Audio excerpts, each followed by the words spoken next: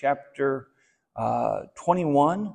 We're up to verse 23 through 27. Now, I know it goes a little bit further down, and Christ gives two parables at the end of this, but we're just going to stick with the account here to begin with, and then next week we'll look at the first parable and then the second parable the next week, Lord willing. So, Matthew chapter 21, verses 23 through 27, it says this: "And when he was come unto the temple, the chief priests and the elders of the people came unto him as he was teaching, and said, By what authority doest thou these things? And who gave thee this authority?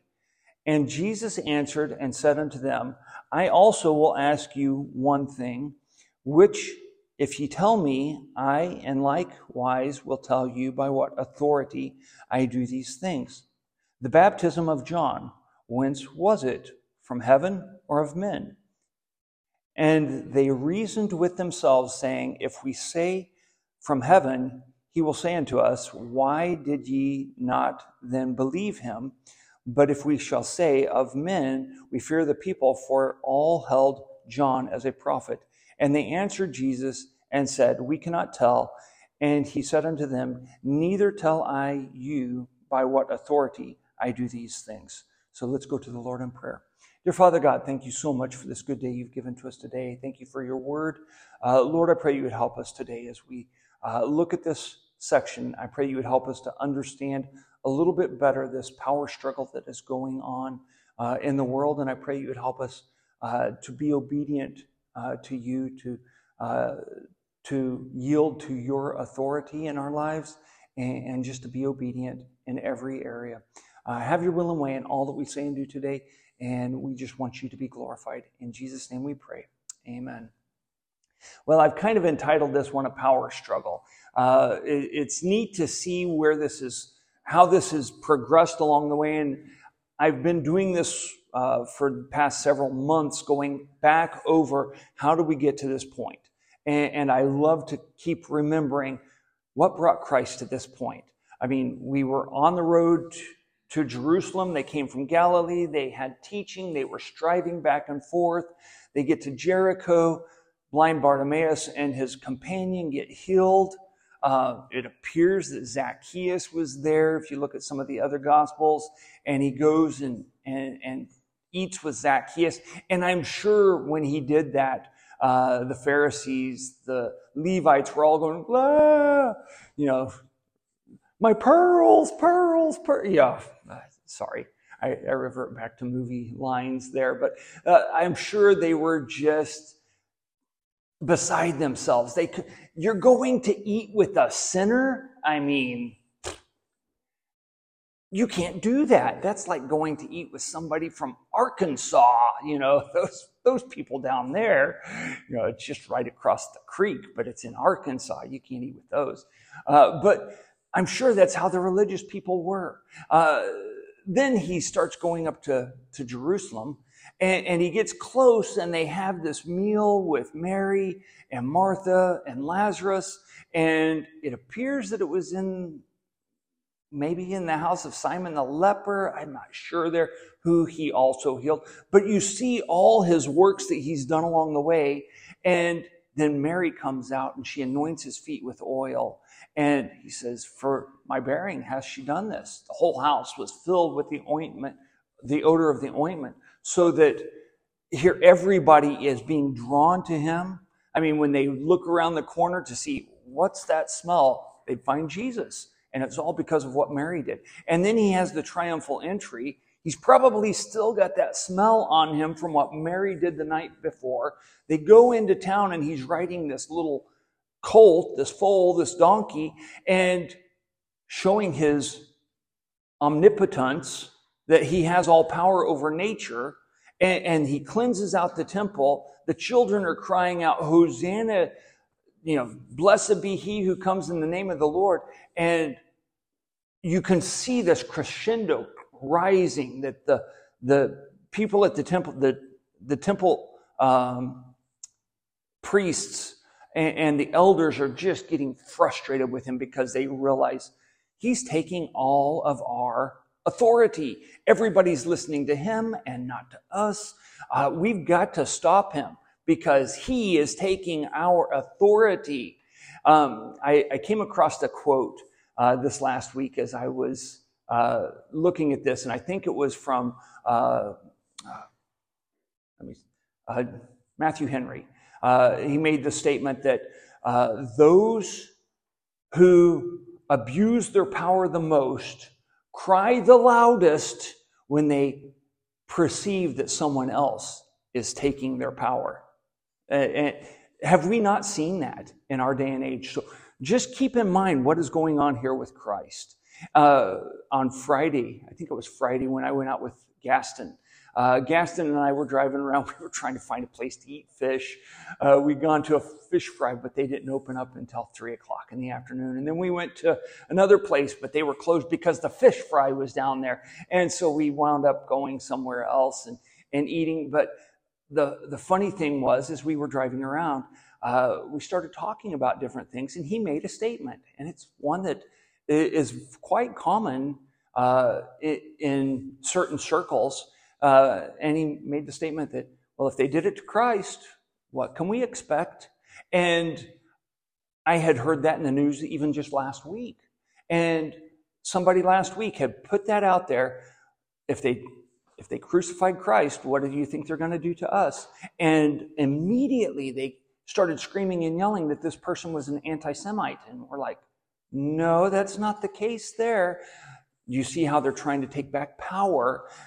And they did it to Christ here. So what can we expect? So here Christ has come all this way, and now he comes back into the temple, and he's teaching in the temple. Who is he teaching? He's teaching the common person, the common man and woman and child that is wanting to hear. He has just cleared out the court of Gentiles where anybody can come to listen.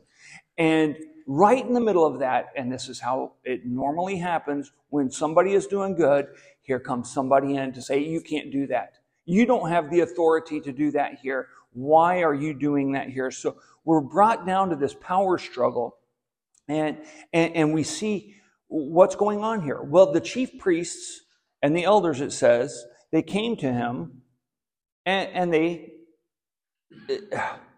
it's almost as if they're not even giving him an option. They demand of him an answer. You tell us by what authority you're doing this. Now, let's back up just a second. Let's try to name some of the miracles that Jesus has already done. They have seen him. They know that he has fed the 5,000. They know that he has healed lepers. They've had to deal with these lepers. When he says, you go to the temple and you offer up the offering for these lepers, for your leprosy. It's interesting because that's the same exact offering that a person would have had to offer up to become a priest. When they would come in as a young man and they would become a priest, they would have to offer that offering up. And here you've got this, you're from the tribe of Dan and you want to do this, or you're from the tribe of Judah and you want this offering. Well, I was a leper. And now I'm clean. And so they've had to deal with that. They've dealt with the blind being healed. They've got Lazarus. And I think this is where Gaston and I were talking about. I mean, what do you do when you are confronted with Lazarus? Can he really do what he says he... And then Lazarus stands up and says, my name's Lazarus here, and I can testify. He can do what he says he did. Anytime Lazarus walked into a room and said, yes, Jesus is who he said he was, that ended the discussion. That right there should have ended the discussion. But here they come and they say, by what authority? They're overlooking everything already to this point. And I'm sure they are thinking to themselves, first off, if he tells us that I'm here by God, it's God's authority, then we can demand of him a sign. And if he doesn't produce the sign, then he's not of God. And we can claim that. Now, why would they have thought that maybe? Well, down in Luke chapter 11, verse 29, it says, and when the people were gathered thick together, he began to say, this is an evil generation. They seek a sign, and there shall no sign be given it, but the sign of Jonas the prophet. Now, what is this talking about here? They're not going to see this sign until after he is crucified and buried and raised again. And so that's when they're going to recognize that. And you see that in the book of Acts. You see lots of priests and the elders start to come to him. And the Sanhedrin is just beside themselves. What do we do? We've got to discredit him somehow. On the other hand, if he doesn't say that, if he just keeps silent like he has done before in the past, and they've watched him do, if he keeps silent, then they will speak up and interpret his silence is an indication that he has no authority here. Those were probably their two options, what they were thinking along the way, and they were trying to manipulate into what they thought would happen. Well, Jesus being all-knowing, it's fun to watch him operate because he just kind of sidesteps. And it's fun when you start to watch somebody that is a very good debater with the truth. It doesn't take a whole lot of you don't have to be really, really smart. When you have the truth on your side, you just have to be able to watch out for those pitfalls and not step into them. You just have to be able to scoot to one side or the other. And that's exactly what Christ does here. When he says, I also will ask you one thing. Well, what's this one thing? We'll allow a question, which if you tell me, and likewise I will tell you by what authority I do these things. The baptism of John, whence was it? From heaven or of men? Great question to ask back. And pay attention to this. How does Christ operate? He doesn't just make a statement. He operates with questions most times. When we are dealing with people, questions are a very good thing to use because people cannot argue with a question. They have to deal with the question. And even in their subconscious, they're trying to find an answer. They're always trying to find that answer. That's just the way that God created us, is to try to answer the question that's given to us. So Jesus gives them a question here. The baptism of John the Baptist. Now, who was John the Baptist? We're not going to go all the way back and look at everything that he did here, but who were his parents? Did I say that right? Who were his parents? Not who was. Who were his parents? John the Baptist's parents were Zechariah. Did I get that? Zacharias and Elizabeth. And what was Zacharias doing when he found out that they were going to have a child? He was in the temple. He was offering up the prayers for the day. He was one of the priestly lines. And in fact, it says of his wife, Elizabeth, she was of the daughters of Aaron. I mean, both sides coming together, they were a very pious, godly family. He was of the priestly line. And if you study it out just a little bit and see what had been happening politically with the priests up until that point, it was at a certain point going down through, it became political, and Herod the Great had stepped in and he had done some shenanigans. We won't get into it all, but he had kind of diverted it. Evan, you and I have talked about how that, there at a point, the priests were going in and they're having to drag them out with a rope every year. They're dying because they're not ready. And, this is a very important task that they have here. And it appears that it had gotten subverted. And so the people that were priests really shouldn't have been the ones that were priests. They had seized that power. And were they doing what they were supposed to be doing? I don't know. I'm not the one to judge here. But they had been living for a while. And you have Caiaphas and Annas, the high priest, and his father-in-law, and they are just dictating what goes on there. They don't want to lose control of this power because, they've got a good thing going on here. But they see that John the Baptist was of the right line, so he was of the law. But then you also realize down in John chapter 1, you see him start to preach. And the message that he brings forth, he said, I am the voice of one crying in the wilderness, make straight the way of the Lord, as said the prophet Isaiah. He was a prophet. So he's got both the law and the prophets. And if they're not going to hear him, who would they hear? I mean, what kind of evidence would you have to bring if you've got, here's the law, this is what the law says, and here's what the prophets say, and I match up to both of them, and you're still not listening to me? Where else do we go? I mean, what do you want? Really? What could I do for you? Jesus said, John came, mourning, and you didn't like that, and I come eating and drinking, and you don't like that. What can we do for you? It really doesn't work. But it's a power struggle here because they don't want to acknowledge John the Baptist's power, because what did John the Baptist tell them to do? What was his message to them? Repent. Turn away. Bring forth fruits meet for repentance. Do what is right here, not just what sounds right on the surface or what you can justify. I mean, some of the things that they were justifying by the law. You don't have to help your parents that are old. You can give it to the temple. Yeah. And they were stealing people's livelihoods. I mean, just wicked, wicked things. And so Jesus, he brings that back into their face. He says, John the Baptist, was his baptism the right baptism? Now, what does baptism have to do with any of this? I think this is interesting because that's just where we're going this week with discipleship. And it's funny how God brings these all together sometimes. But what was baptism all for? Well, why did Christ need to be baptized in the first place? Did he need to repent of anything? Robert, do you think he needed to repent? Did he ever sin? Did he ever talk back to his mom or dad? I don't think so. He didn't need to repent.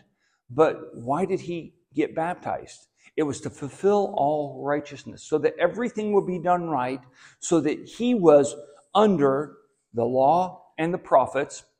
He wasn't trying to do away with the law and the prophets. He was fulfilling the law and the prophets. He was bringing this back so that everything was done precisely right, so that when people pointed to him, they could not come up with an accusation. I mean, he came before the priests, the high priest and the Sanhedrin, and what was their accusation against him? Blasphemy. You have made yourself God. Well, that's exactly what the Old Testament said he would be, even though they misinterpreted that. And to this day, they still misinterpret it. They still look at it and say, well, he was supposed to be more political and not religious. Is our need really political? I mean, how long has the United States been around? 240 years or so? I mean, not a very long time. And will it pass away? Absolutely. How long did the Third Reich last? It was supposed to last 1,000 years, and it lasted 11 or 12 or 13, something like that. You know, it didn't last very long at all. You look at the Soviet Union. I mean, this big swath of land. And how long was it supposed to stick together? It lasted, 70 years, maybe? About that. You look at all these political things, and we get so caught up with the political, and we forget that the most important thing is the spiritual. Because the Bible tells us that we'll spend eternity one place or another, either in heaven or in hell. And if we don't get it right, if we don't submit to the right authority, where do we spend eternity? So here Christ is bringing them back to this idea that John the Baptist, his baptism, submitting to his authority, that was an important thing. That's why Christ submitted to his authority, was to make sure that he is, what did Hebrews tell us? And this isn't even in my notes, but Hebrews says that he learned obedience through the things that he suffered. If Christ can learn obedience, can we not learn obedience? We hate that word, though. We hate to have to deal with that. And here Christ had brought them to this place of being forced to deal with, you're rejecting God. And it's because of the people's opinion. Because you look down here and you see, if we say that it's of God, they're in a dilemma. We have to repent if we say it was of God. Otherwise, we're fighting against God. Gamaliel brought that up in Acts. We don't want to be fighting against God here. If we say it was of men, everybody recognized that he was a prophet sent from God. We can't argue that. So they are brought into this dilemma, and Jesus backs up and says, I'm not answering this question because you're being just disingenuous. And it brings me to this next point. Jesus became like a mirror to them. Jesus became like a mirror to them. In 2 Samuel chapter 22, verses 26 and 27, it says this, with the merciful thou wilt show thyself merciful, and with the upright man thou wilt show thyself upright. With the pure thou wilt show thyself pure, and with the forward thou wilt show thyself unsavory. When we look at, and I've asked this to other people when I'm out talking, when I'm out witnessing, you come across an atheist and they look around, how could God create all of this? It's so chaotic and so disordered. And I'm like, we're not looking at the same thing, are we? I mean, we have spring, summer, fall, and winter every year. It doesn't go, well, some years it goes winter, summer, spring, fall, summer, winter. You know, you can pretty much predict what it's going to be like. Why do they keep saying that we have the highest, global warming that's going on right now? It's because for the last, 70 years or so, we've been tracking the weather, and we know what today was, what the temperature was for the last 70 years. Don't go back too much further than that, but for about the last 70, 100 years, we've been tracking the weather very, very carefully. We know what it's supposed to do. It's predictable. In fact, when I was in high school, one of my friends in high school, his science project for the end of the year was to track the weather every day for a year. And he had this whole graph and this chart, and boy, he had to be home at a certain time to take the weather down from, and it was just, can't you just call him up and get that? You don't have to be home for the weather every day. But that's what he did. Every day he watched the weather just to take down, this is what happened yesterday, this is what should happen tomorrow, this is what happened last year. And he was trying to bring and predict how things should flow. And we look at that and we say, there's order to it. And yet we look at nature and people say, there's no order to it. It's all chaotic. There's no God. And we're not looking at the same thing, because when they look at it, they see a picture of what God has done and they say, because I don't like God, I don't want there to be a God. In fact, I wrote this down about these people. Because they were dishonest with their motives, they were not able to see Christ's true motives. Because they were hiding their motives, their glory and their power, they couldn't see that Christ's motives were the honor or the glory of the Father. And because they refused to confess their sin, they could only see Jesus' alleged sins. Do you see how that mirrors there? How that when we confess our sins and we humble ourselves, He becomes so gracious. And when we put up that wall and say, no, I have the right to do this, He becomes hard and He becomes like a tyrant, because we're being like a tyrant there. And so it's that power struggle going on. I've seen this in my family a few times, especially with Cameron. When he was a little bit smaller, it was so much fun, because when he was smaller, he would get mad at me at times. And I would put out my hand and I would put it on his forehead, and he's trying to kick me and he's trying to hit me, and I'm just holding him back, just laughing at him. And I'm resisting him. But as soon as he gave it up and was willing to, okay, you've won, then we could hug and we could have a good time. Do you think God's any different than that? The Bible tells us that God resists the proud, but He gives grace to the humble. And when we look at our lives, what are we being with Him? And I know in our congregation, we're saved. But in our lives, there are things that need to be changed in each and every one of our lives. And for those that are watching, I don't know who all has done what, but you've got to realize that there is a power struggle going on. And Satan is trying to get us to start pushing against God and the authorities that God has set up in our lives.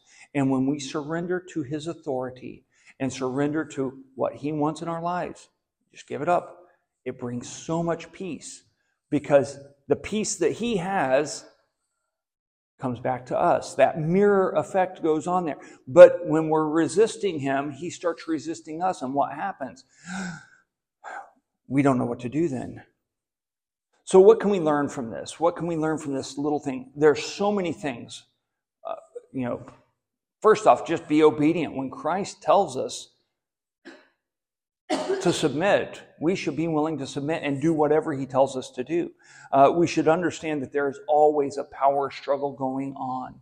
And the first and most important power struggle that is going on is that power struggle in our hearts. That who is going to sit on the throne of our heart? Is it us or is it God? Is it our flesh that's going to be in control? Or is it going to be the Spirit that's going to be in control? Who is going to rule over our hearts? In Romans chapter 6, verse 13, it says this: "Neither yield ye your members as instruments of unrighteousness unto sin, but yield yourselves unto God as those that are alive from the dead, and your members as instruments of righteousness unto God."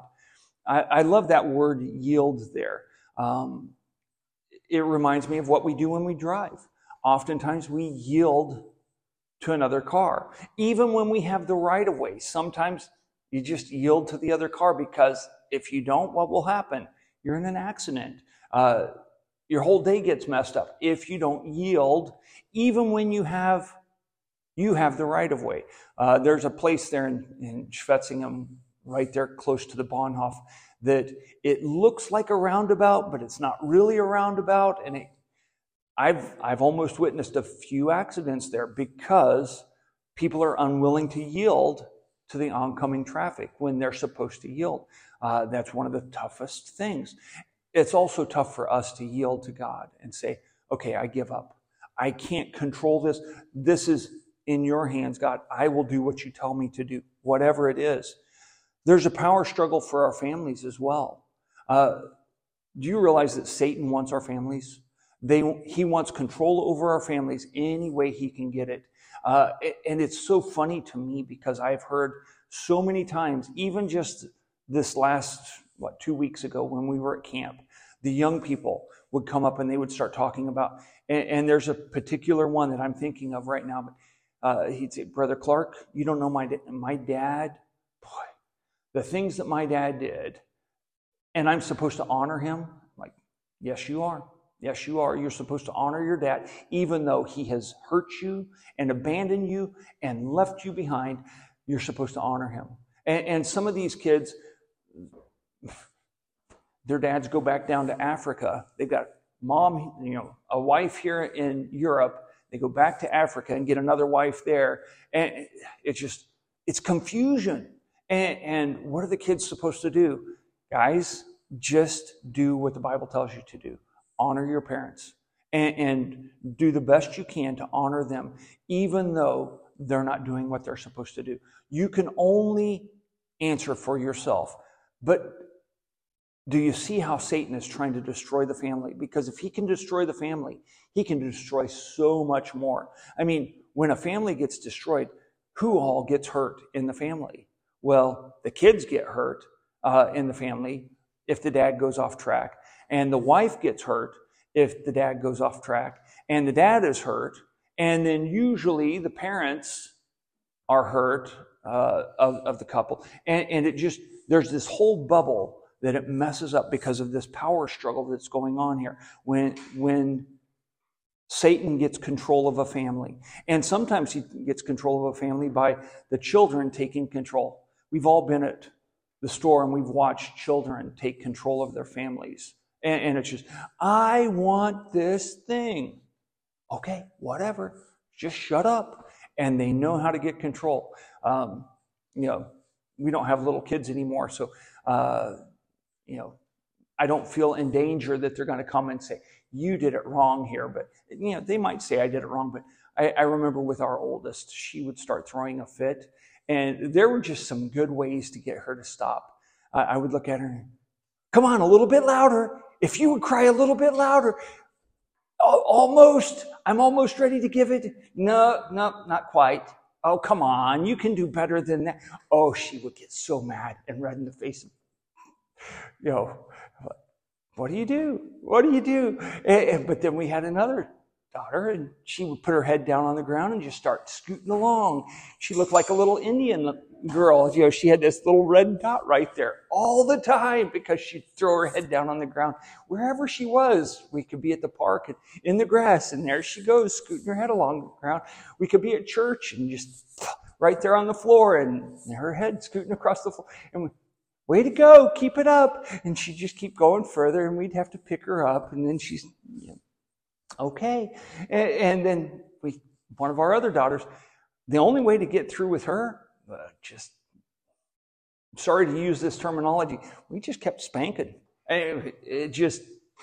She would not give up. And I think you all know who that daughter is, but she just would not give up. And it's just, you've got to learn, especially as a father, how to get through to those kids, because each one is different.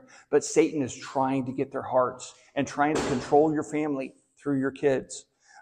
Wives, he's trying to control you. And what does the Bible tell us to do there? Submit. Just submit. He tells us as husbands, submit to the Lord. He tells wives to submit to the husbands. We're supposed to submit. That's what Christ is wanting from us. We should understand also, not only is there power struggle for our lives and our families, but for our church. Satan is always trying to destroy the church and the government. You see how he has infiltrated and worked his way in, and there's always a power struggle there for that. We should also understand how to be wise in what we are confronting in the conflict. There's a wise way to do things, and then there's a foolish way to do things. And oftentimes we pick the most foolish way to react in a situation. It's been interesting. I know Friday, it was just a master class. I was with Gaston and then with Frank, and it seemed like every time I turned around, oh yeah, we studied that in Proverbs. Oh yeah, we read that in Proverbs. If we want to know how to respond wisely in a situation, go through Proverbs over and over and over. There was a young man at camp, and I told him, I said, you need wisdom. You just need to be wise. I can tell that you don't know how to operate. You need to get into Proverbs. You need to start reading Proverbs day in, day out, trying to get some wisdom here. And you could tell the kids that paid attention to Proverbs, they acted wisely. The ones that didn't, they were left out. But we need to learn to be wise in the way we do things. James chapter 4, verse 7, it says this: submit yourself, therefore, to God, resist the devil, and he will flee from you. Being wise sometimes just means to just stand and resist. Stand and say, no, you will not go through me. I love the line on Lord of the Rings where you got Gandalf. You will not pass. You will not get past me. And we look at it as a joke. I love it in the German. Du kannst nicht vorbei. It's so much better in the German than in the English. But when you look at that and you see, didn't Christ do that for us? He resisted the devil. He put up that fight. And haven't we watched that in other people's lives? And we love to see how they just resisted. They stood firm. Think about Daniel, how he resisted. Think about the Shadrach, Meshach, and Abednego, how they resisted and they just stood firm. And we don't care what you do to us. We will not bow down. And they've been honored all these years. Think about Stephen in the New Testament and how he just preached the gospel and he would not bow down. They killed him. But he was resisting there. That's what we need to do sometimes. Resist the devil, whether it's in our personal life, our family life, or in our church. We need to resist. And then the last thing, we should submit to the person with all authority or with all power. That's Christ. In Matthew chapter 28, verses 18 through 20, it says, And Jesus came and spake unto them, saying, All power is given unto me in heaven and in earth. Go ye therefore and teach all nations, baptizing them in the name of the Father, and of the Son, and of the Holy Ghost, teaching them to observe all things whatsoever I have commanded you. And lo, I am with you always, even unto the end of the world. Amen. When you read that, who has all authority? Who has all power? It's Christ. We need to submit to him. Whatever he asks us to do. If he came in and asked us, can you go without lunch today? What would we tell him? Sure, we can go without one meal, right? I mean, Robert, could you go without one meal today? It'd be tough, but we could do it for him, couldn't we? If he came in and said, I want you to obey your mom. I want you to clean your room. Could you do that? Would it be harder to clean your room than and you think about those little things, but when you start obeying in the little things, it's neat how they start to build up and it turns into the big things. And then when you do come to the big crisis, you're ready for it because you've been obedient all along the way. So if we would just learn to be obedient to him, to yield to him, have we yielded ourselves by confessing that Jesus Christ is Lord? Maybe there's somebody that's watching that's never done that. That's something that you need to do. I mean, if you don't do that, where do you wind up? Have you yielded yourself in baptism, like what he mentioned there? The baptism of John the Baptist. He had yielded himself. Why wouldn't we yield ourselves if we're his followers? And are we yielding ourselves day by day by telling of the wonderful things that he's done in our lives? Just being a testimony, this is what God has done in my life. What could he do in yours? I mean, being a witness of the things that he has done. We need to yield to him and stop pushing against him like the elders, the Pharisees, this whole religious class. They looked religious, but they were so far away from what they needed to be. We don't want to be like that. We want to be sincere in our following of God. I hope that's a help to us this week in just being practical and moving forward. So let's go ahead and close in a word of prayer. Dear Father God, thank you so much for your love to us. Thank you for the way that you care for us. Thank you for the way that you have provided for us. You provided a way of salvation. We couldn't do that on our own. Only you could provide that for us. And we thank you so much for that. And Lord, we look at the way that you've ordered things in the world today, and we know that this world is out of order. It's going in the wrong direction. And Lord, I pray you just help us to submit ourselves to you. Help us to yield to your authority in every area of our lives, and just help us to live that out. I know it will be difficult because most of us have been living in a way that just matches up with what we see around us. And it's so difficult sometimes to walk in the Spirit. We're not used to that. And Lord, I pray you would help us, that we would just learn to take step after step, walking in the Spirit, following you, and yielding ourselves to you. Have your will and way in all that we say and do. Lord, if there's someone watching that they don't know you as their personal Savior, I pray that today would be the day that they turn and start following you. We love you and praise you. In Jesus' name we pray. Amen.